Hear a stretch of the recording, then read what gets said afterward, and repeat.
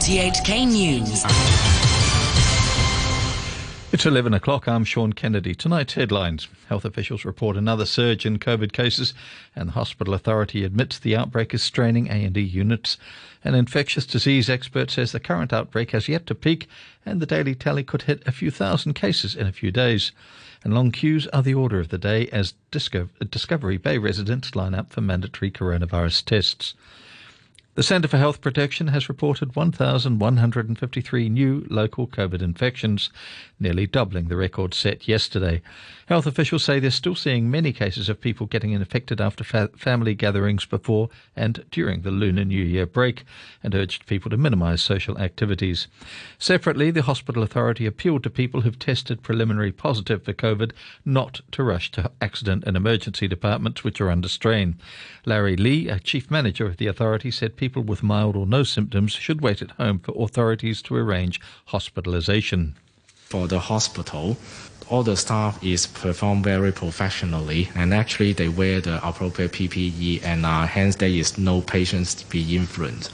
We're doing in the direction to try to reinforce that the staff to be separately having their tea or maybe their meal time to be individually. And actually, individual hospital and the cluster, they work out some strategy and try to facilitate this.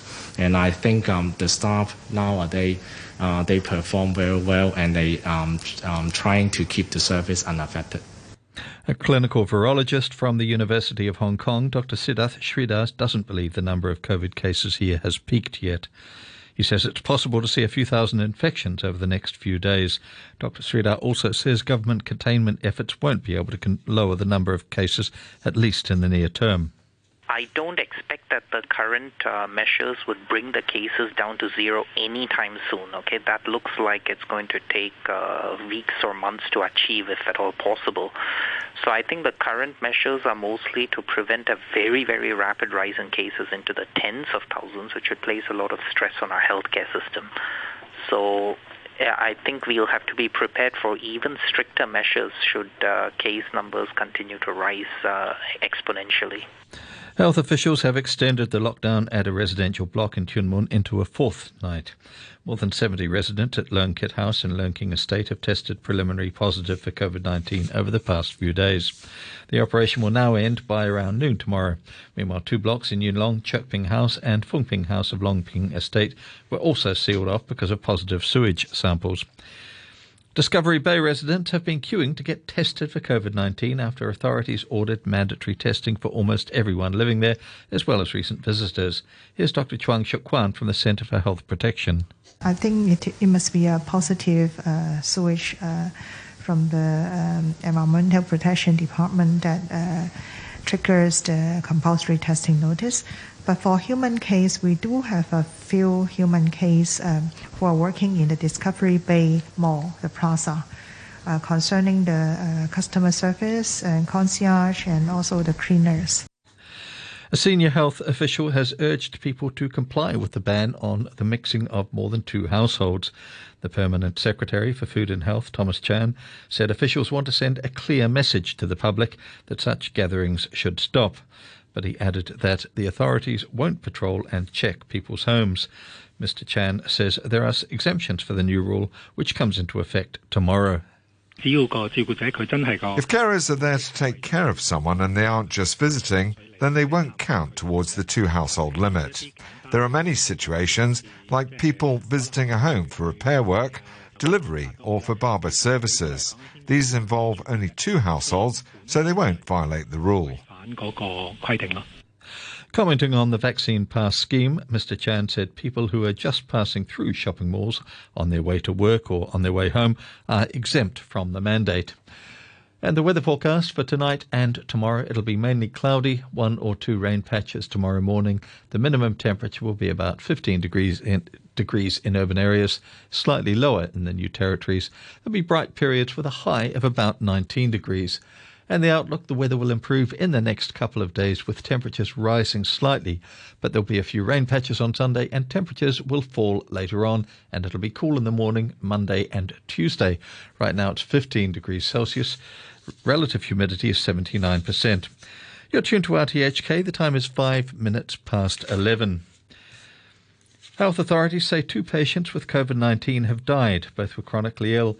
One of them, a 73-year-old man who'd been double jabbed, was admitted to hospital on Monday with a chest infection and suffered a cardiac arrest and died yesterday.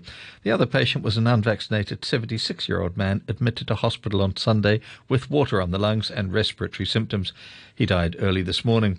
So far, 207 patients confirmed with COVID-19 have died since the start of the pandemic. Many people have rushed to hair salons before they opened this morning in the hope of getting a final hairdo before they close tomorrow for at least 2 weeks.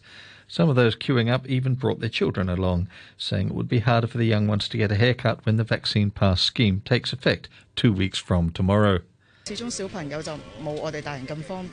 the end of the day, it is less convenient for children than for adults.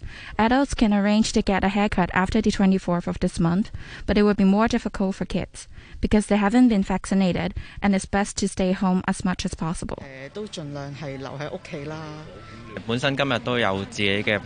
Originally, I had plans today, but when I saw the news that hair salons have to close for 2 weeks and that it's unclear when they could reopen, I decided to take some time out to get a haircut.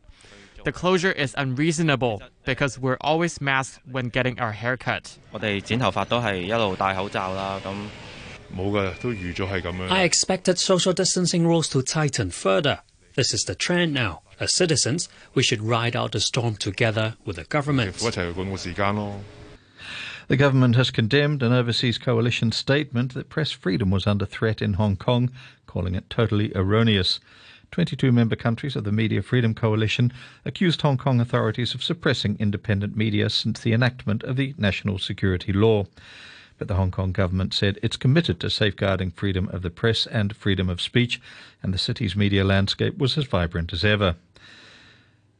A former president of Baptist University Student Union, Keith Fong, has been acquitted of possessing laser pointers during the 2019 social unrest, but he was found guilty of resisting arrest and perverting the course of justice, as Timmy Sung reports.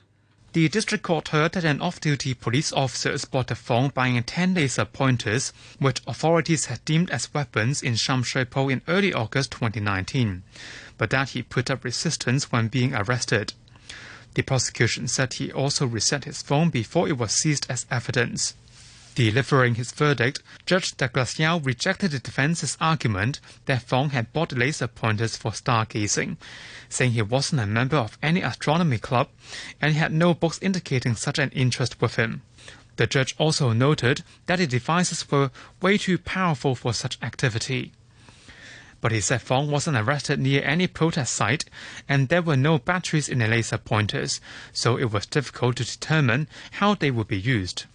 Judge Yao said although it was suspicious that Fong had bought so many laser pointers, the prosecution had failed to prove that his intent was to hurt the police during the anti-government protests. As for the remaining 2 charges, the judge ruled that the defendant must have known the man who stopped him was a police officer, as he was shown a warrant card. But he struggled and tried to escape. He also said Fong would have been the only person who could reset his phone while receiving treatment in hospital, since no one else had access to it. Judge Yao said he must have known that the police would seize his phone for investigation, and erasing the data would hinder that. Fong was remanded in custody until his mitigation hearing on March the 3rd. Overseas now, and the Kremlin has said its military exercise with Belarus is larger than usual due to tensions over Ukraine and alleged threats. It wouldn't confirm how many Russian soldiers have been deployed in Belarus for the manoeuvres. NATO has called it the biggest such deployment since the Cold War. Russia denies it's preparing to invade Ukraine. Kiev is hoping for a diplomatic solution. The BBC's James Waterhouse is in Kiev.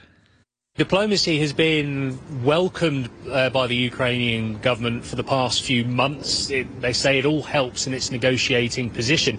They want sanctions now, but they also want a diplomatic way out of this to avoid an invasion and, crucially for President Zelensky, not give any concessions to Russia.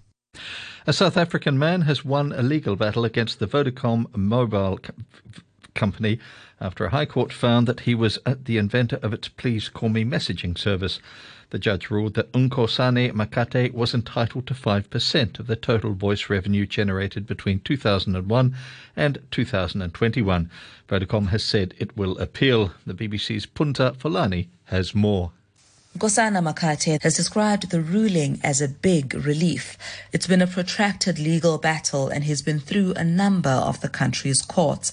At first, Vodacom denied that he was the inventor of the service. Next, that he was due any financial benefits from it. Eventually, a 2016 Constitutional Court ruling found in Mr. Makate's favor. The company offered a settlement, but he rejected it and took the matter to another court for a review. And it's paid off, it seems. A report by a cross-party group of British MPs says the UK's exit from the European Union has increased business costs, created border delays and suppressed trade. The cross-party Public Accounts Committee said the impact of Brexit had been exacerbated by the pandemic and global supply issues. It warned that the situation was likely to deteriorate further in September when the European Union introduces stricter customs checks. The chair of the committee, Meg Hillier, says small businesses may be hard hit. Between the delays at the border, the extra costs and all the extra paperwork, a lot of businesses are saying that it's been a real struggle for them. So we've said to the government repeatedly before Brexit and again in this report, you need to step up and support the smaller businesses. They've concentrated on the volume businesses, the bigger ones that are doing the most trade with Europe. Scientists say they've made a major breakthrough in their quest to develop practical nuclear fusion, which could eventually offer an almost unlimited source of low-carbon power. The European Jet Laboratory in Britain has broken its own world record for the amount of energy it can extract by squeezing together two different forms of hydrogen. The BBC's Justin Rowlett has this report. 3, 2, 1. This is the sound of the record-breaking reaction. Atoms of hydrogen are fusing together at 150 million degrees Celsius, recreating here on Earth the reaction that powers the sun. It only lasted 5 seconds, but shows that sustained fusion reactions generating significant energy are possible, say researchers at the UK-based Jet Laboratory, where the reaction took place. Now the focus will move to the south of France, where a consortium of world governments are building an even bigger fusion reactor. The Dutch Central Bank has published an independent report on its historical involvement in the transatlantic slave trade. The BBC's Anna Holligan has the details. A substantial portion of the bank's starting capital came from business owners with direct interests in plantation slavery. Commodities produced by enslaved people, typically coffee, tobacco, sugar and nutmeg, were often used as collateral for bank loans. The bank's directors were also directly involved in the management of plantations. The Dutch Central Bank will now decide what to do with the findings. Dutch campaigners may use them to renew calls for reparations for the suffering experienced by their ancestors. Sport now. Hong Kong alpine skier Audrey King gave it her all but failed to finish a slalom run in her maiden Olympics. But she says she's walking away from the Winter Games in Beijing super thankful. Aaron Tam has more. The 19-year-old started fast and settled into a steady rhythm as she headed down through the slalom at the Yanqing National Alpine Skiing Centre, but sadly just missed her finish and was out of the Olympic competition. She was one of 30 athletes who did not finish the race. I'm a little disappointed because my goal for today was finishing so that I could get a result onto the board, she wrote in a text to RTHK. But she added, I am super proud of the fight and think that given the circumstances, I can wholeheartedly say that I gave it my very best shot. I want to thank everyone in Hong Kong for being so incredibly supportive. Hope I made you guys proud. I'm walking away from these games super thankful and can't wait to cheer on my teammates in their upcoming events. This marks the end of the young skiers' maiden Olympics. Slovakia's Petra Vlhova took the gold medal, while one of the favourites, double Olympic gold medalist Michaela Shiffrin, suffered a shock exit, managing just a handful of gates before skiing out. The snowboarder Lindsay Jacobelli took the United States' first gold of the Olympics in the cross. She'd missed out on gold back in Italy in 2006 when a celebratory jump went wrong just short of the finish line. And on to the headlines. A reminder of our top stories tonight. Health officials report another surge in COVID cases, and the hospital authority admits the outbreak is straining A&E units. An infectious disease expert says the current outbreak hasn't peaked yet, and the daily tally could hit a few thousand cases in a few days. And long queues are the order of the day as Discovery Bay residents line up for mandatory tests. The news from RTHK.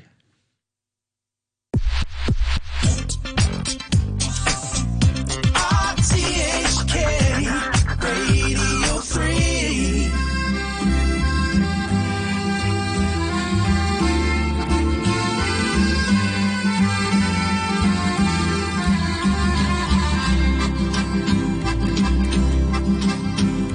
You talk like Marlene Dietrich, and you dance like Zizi Jeanmaire.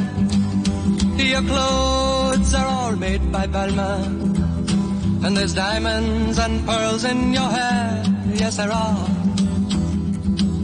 You live in a fancy apartment off the boulevard Saint-Michel, where you keep your Rolling Stones records and a friend of Sacha Distel. Yes, you do. You go to the embassy parties where you talk in Russian and Greek, and the young men who move in your circle, they hang on every word you speak. Yes, they do. But where do you go to, my lovely, when you're alone in your bed? Tell me the thoughts that surround you. I want to look inside your head. Yes, I do. I've seen all your qualifications you got from the Sorbonne, and the painting you stole from Picasso. Your loveliness goes on and on, yes it does.